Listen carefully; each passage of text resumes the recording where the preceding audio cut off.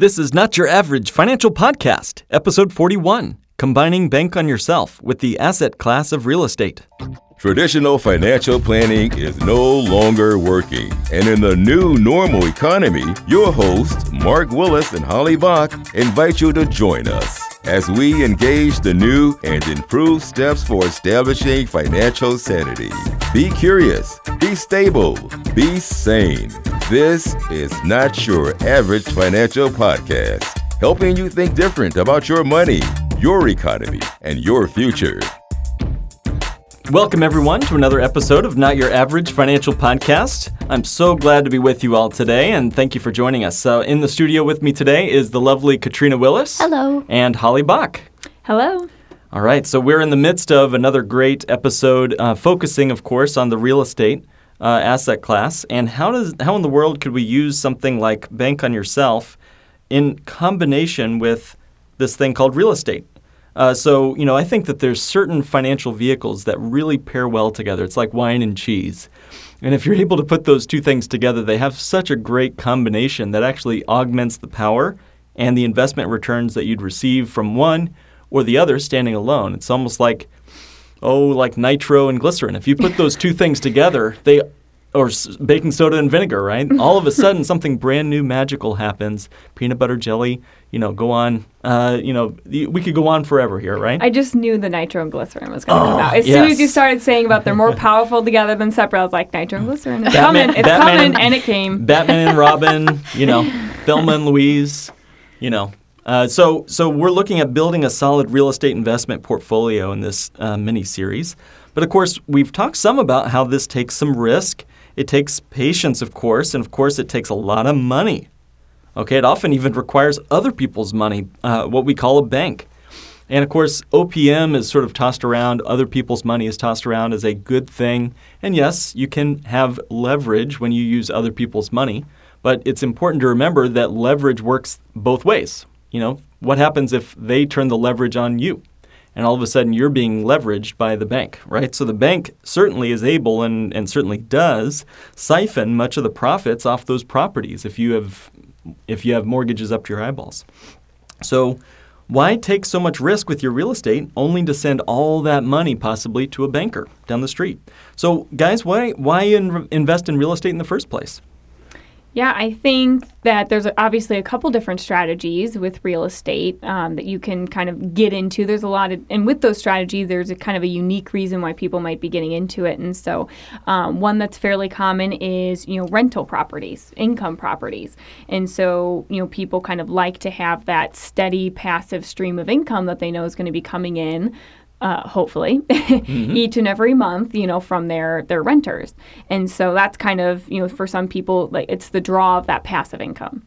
Another one could possibly be security, when it comes to home values traditionally or historically, people tend to think that it has actually been a smoother ride to an extent, than your stock market, real estate market being a little less volatile. And typically the underlying assets in, real estate, they just don't fluctuate quite as much as stocks and bonds do. Another strategy would kind of be like self-occupation. And so you could, purchase a home for yourself and you could actually live in that home, reside in it, slowly kind of fix it up while you live inside the home. And then once it's fixed up, you can go ahead and sell it, hopefully for a profit, and move on. You could do that same thing again, or use the profit that you made to buy an even nicer house for yourself. That when you don't have to fix up, maybe, or just kind of keep wash, rinse, repeat with the same strategy, and kind of be accruing more and more capital each time you do it. So a lot of different strategies. A lot of places here in Chicago, you can have live upstairs and your renters downstairs, or vice versa. Yep. So, and of course, all the specific tax advantages of real estate. The capital gains rates are often preferred over income tax rates, and that's typically how you'd be taxed on investment properties. And those are often deferred through 1031 exchanges. If you do lose money on real estate, sometimes you can carry that forward as well. So why doesn't everybody just throw every last penny into real estate? Why isn't everybody successful in real estate investing? Guys, any guesses on that? Yeah, well, unfortunately, like so many things in life. There's pros and cons with everything, and there's no one strategy or one thing that is perfect. If there were, like you said, everyone would be doing it. And so real estate even does kind of come with its own, downsides or potential downsides or risks, like you mentioned, that might prevent some people from really kind of making that leap and getting into it. And I know in our last episode we talked about the labor of statistics and how they were sharing that homes since 1980 haven't really grown much above the inflation rate. So really the home values have just been keeping up with inflation, and that's about it. So if you're just talking about the buy and hold strategy with homes, you're going to be kind of really exactly where you were in 1980 almost. This is the U.S. Bureau of Labor Statistics, and as a nation, so every real estate market is local, right? But overall, in general, the country. Okay, got it. Exactly. So, of course, different spots of the country, different counties or areas might have a different story, but overall. And let me just bring this up just quickly, but think about how many people are investing in the stock market. There's a whole nation of people who are wanting to know the exact right price to pay for that stock, Apple stock, whatever. How many people are bidding on that one particular real estate property? Maybe 2, 5, 10, 15 people. That means the price could be right or it could be way wrong. If you've got 1 million people deciding on a specific value of a stock, that probably means it's the wisdom of the crowd, right? But if it's just 2 or 3 or 5 of us bidding on a property, we could bid that thing up and of course lose a lot of money. Yeah, no, absolutely. And of course, also people will say to do your real estate investing through a self-directed IRA. It does kind of sound like a sweet deal to earn that whopping inflation-adjusted 0.6% in your self-directed IRA, but don't forget, if you were to get that 0.6% from it, then even some of that still needs to go to Uncle Sam for taxes. Yeah. And how much can I put in that self-directed IRA every year? $5,500 if you're under age 50. A lot of people, don't realize that it's just hard to really accumulate a lot of wealth in one of these IRAs. Well, what can you do with $5,500 in real estate?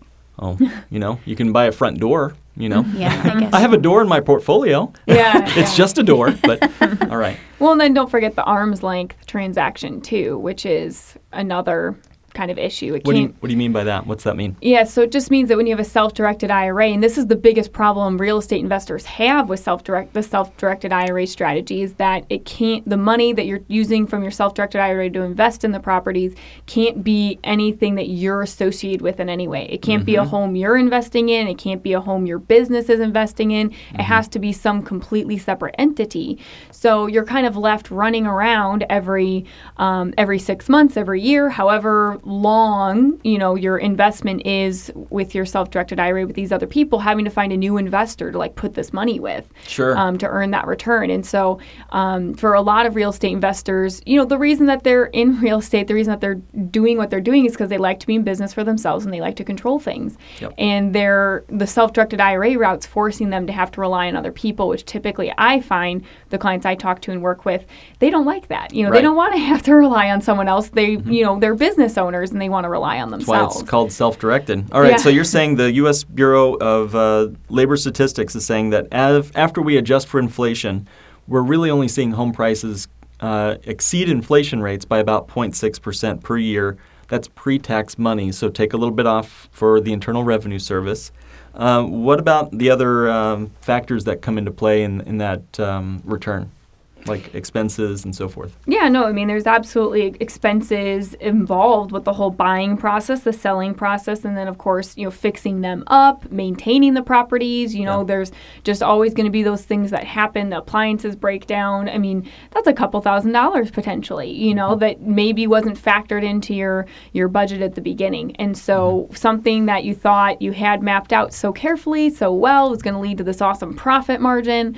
All of a sudden, all these little things can happen, and all of a sudden it can eat into it. And I mean, if you're talking about flipping every time you sell a house, there's a cost associated with that.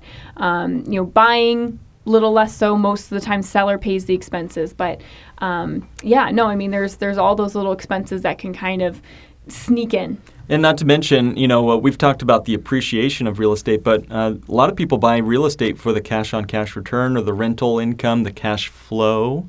which just sounds nice, rolling off the tongue. Cash flow. There's say it again. Cash flow. Oh, but there's non-paying tenants, and if you have a multifamily unit of 2 or 3, and one of them leaves, that's like losing a third of your income or less, right? So what are some other hurdles? Well, we talked about control and a lot of people wanting real estate as a part of their portfolio to gain more control over their investments. But think about it. Are you really in control of your equity in that property? If you owned a property, with a lot of money in the walls of the house, go back to our previous episodes on this, are you really in control, or do you have to ask a bank to get that money out? No, you need a bank to access that equity. You have to ask a bank that's generous enough to lend you some more money or cash out refinance or refinance the home to get some access to that money. Right. And many are underwater on their personal residence and in their investment properties. Yeah. So there's this hope of cash flow at this great expense of debt and control from the banks. In the financial crisis and the credit lockdown have made it painfully clear how little control you have over the equity in your home. So the idea of equity in your home, it doesn't feel like a real thing. It's like a mirage at some level. Right, and as soon as those values drop, of course, or if the bank just decides not to keep that line of credit open for you, they can slash the line of credit, freeze it without warning, call on that line of credit. Most people don't realize that HELOCs are callable, meaning they would ask for your $30,000 HELOC, next week. Has that happened in history? Oh, sure, yeah 2008, not 2008. that long ago. People were called on. That. Oh, hey, by the way, you just lost your job. Oh, your home just lost half its value. Oh, we're going to need that $30,000 right now. Yes. Yeah, that's kind of what was happening, and that's why so many people went through bankruptcies.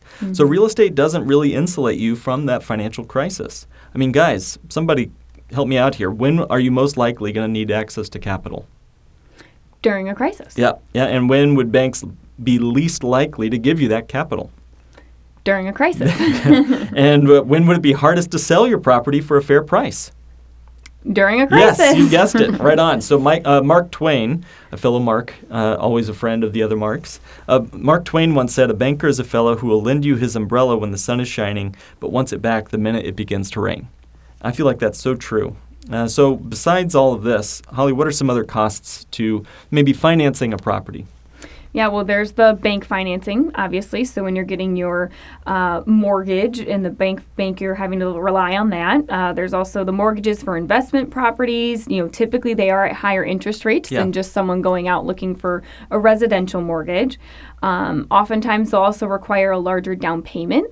Typically it's around about 25% instead of your typical 20% or even less that people oftentimes do.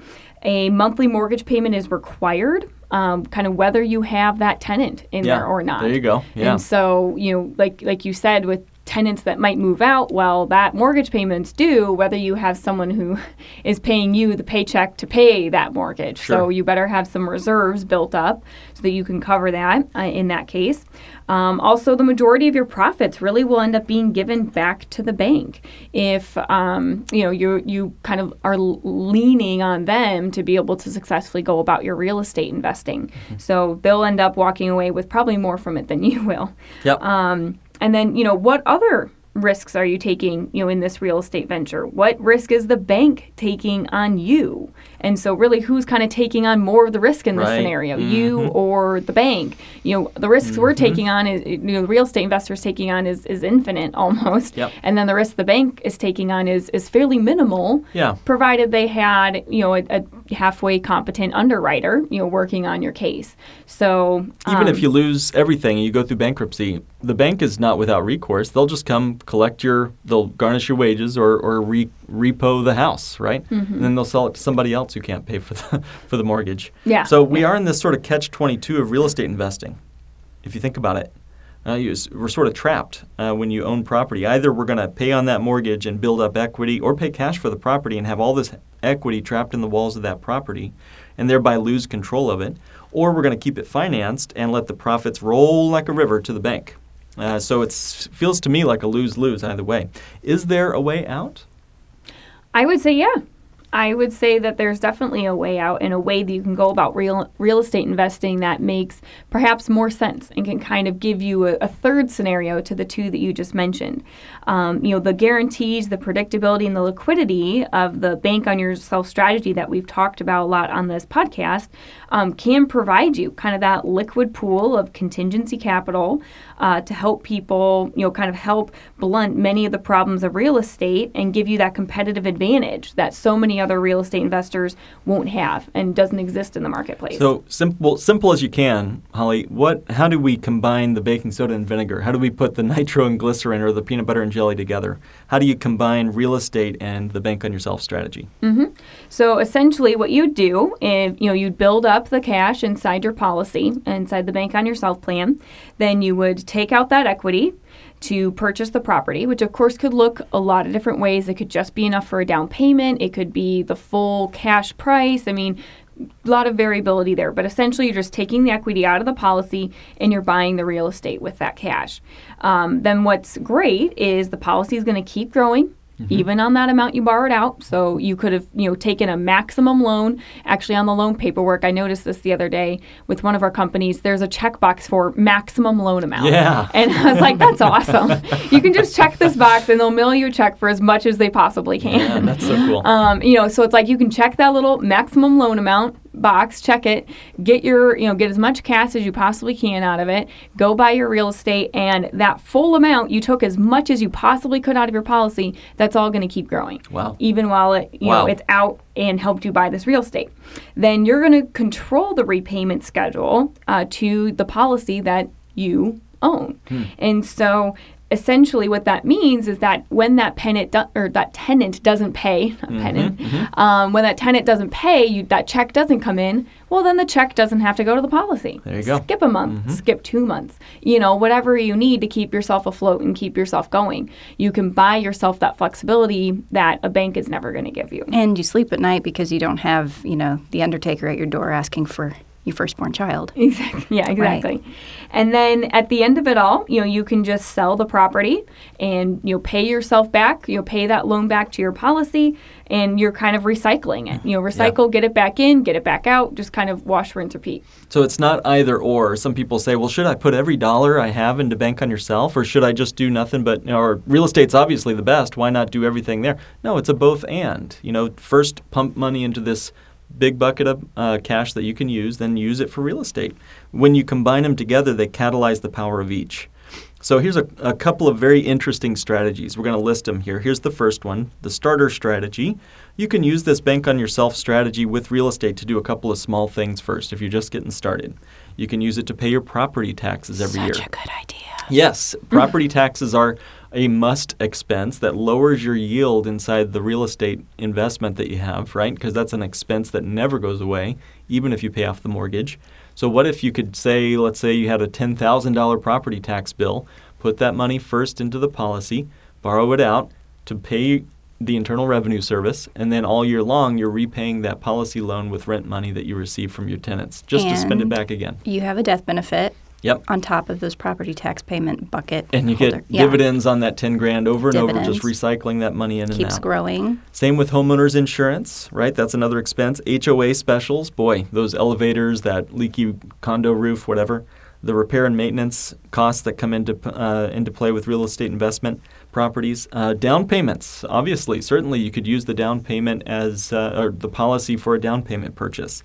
All of these, you're doing the same strategy, which is overcoming the problem of opportunity cost, that problem of just paying cash for things where that money is no longer working for you. So we take the starter strategies that we just mentioned there, and we move it now to strategy number 2.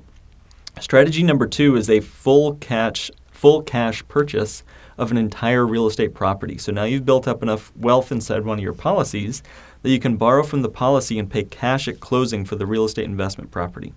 That's going to allow you to increase your yield on the real estate property without any additional market risk.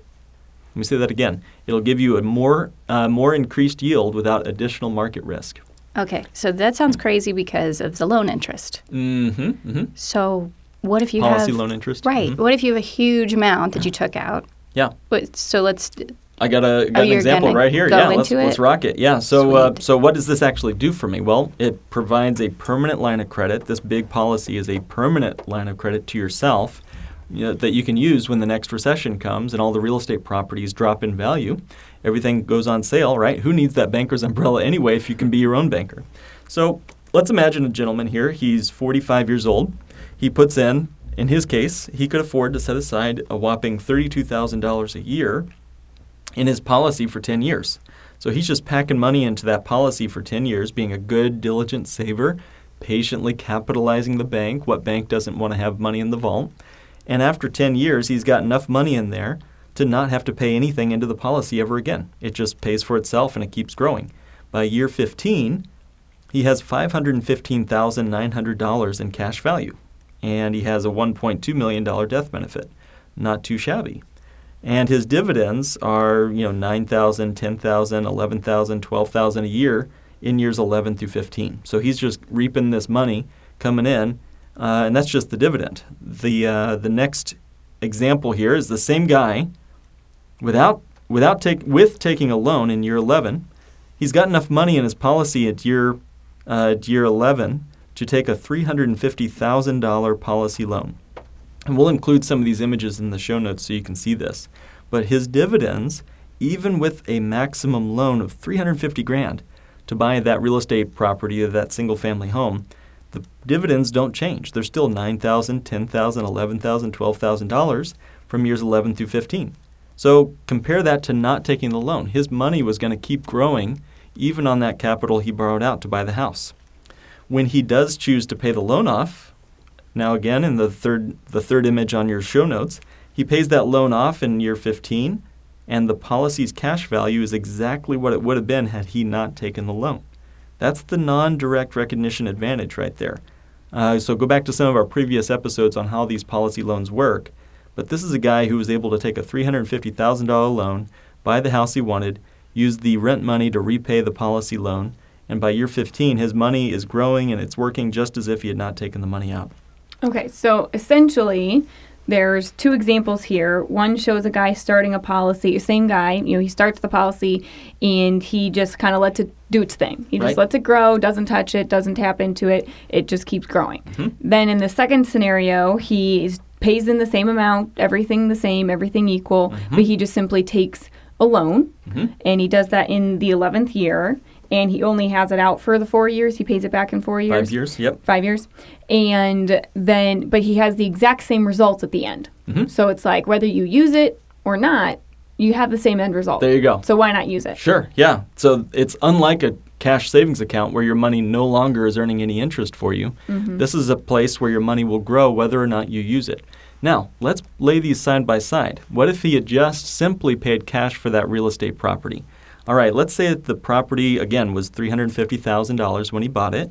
Over 5 years, growing at 3% a year, his real estate property would have grown to $405,000. So a total growth overall was $55,000. Okay, and that's going to happen regardless. Let's just say it was going to because that real estate was growing in the neighborhood at 3% a year. Now let's say that we're looking at Bank on Yourself with the real estate. Now the house is going to still grow, right? Who cares how we bought it? It's still going to grow in the neighborhood at 3% a year to $405,000. Now there was some loan interest. Katrina, to your point, there was some policy loan payments that he had to pay. He had to pay $38,000 in loan interest. What the what? But at the same time, the policy grew $119,000. He didn't put another penny into the policy, but it grew on its own with interest, guaranteed interest and dividends, up to $119,485. Okay, wait. So $119,000 minus 38 and some change. Yeah, you're ahead. Yeah, I'd say I'll take that. So add that $119,000 to the $55,000 that the house grew by, and that's a total growth of $175,000. All right, so let's lay them side by side. If you just paid cash for the house, you'd have got $55,000 stuck in the walls of that house. If you had the Bank on Yourself policy to buy the house, you'd also a grand total of $175,000 of growth. Which of those two numbers would you rather have? I'll take the 175. Ka-ching! Good answer. So we're going to run through at least one more strategy. We did talk about equity harvesting. I'll let you guys go back to the previous episode to hear more about that. I want to talk to you about rental repayments. So this is, again, very similar to the previous strategy, but it's where a real estate investor might buy a single premium whole life policy and then use that policy to purchase property. Okay, a lot of P's there. You let the tenant then pay you a check, just like they would have anyway, and you take that check and you use that check money, that rent money, to pay off the policy loan, to get that money back in the policy. Of course, the policy keeps growing, and you don't lose the cash flow to make other investments in the meantime.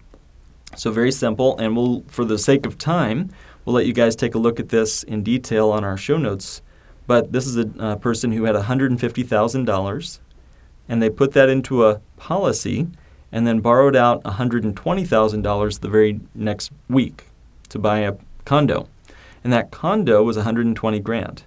And let's say that condo had a tenant in that condo paying, let's say, $13,200 a year. That's a 11% cash-on-cash return, not too shabby. Let's say that there was no investment growth. The property didn't appreciate at all over a 10-year period. So let's be very conservative here. Likely it would have grown, but maybe not. All right, so we'd get $133,000 of rent money over those 10 years. And when we sold the property, we'd get our $120,000 back, right?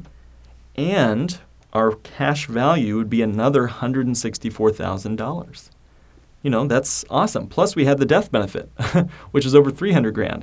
So I just can't see a reason why not to use this policy as a part of a good strategy for investing in real estate if you have the choice, if you can save it first. And that's one of the key gotchas there. You have to still think about it like being a banker. All right, so rather than paying property for cash, put that money into a policy first, then borrow it out for what you need to buy the house with cash. You still come to closing with a check, and the money is, still growing in the policy. Let that rent money you were going to receive anyway just go to repay the policy loan for you. And at the end, you've got it all. You've got the policy, you've got the property, you've got the dividends on the policy.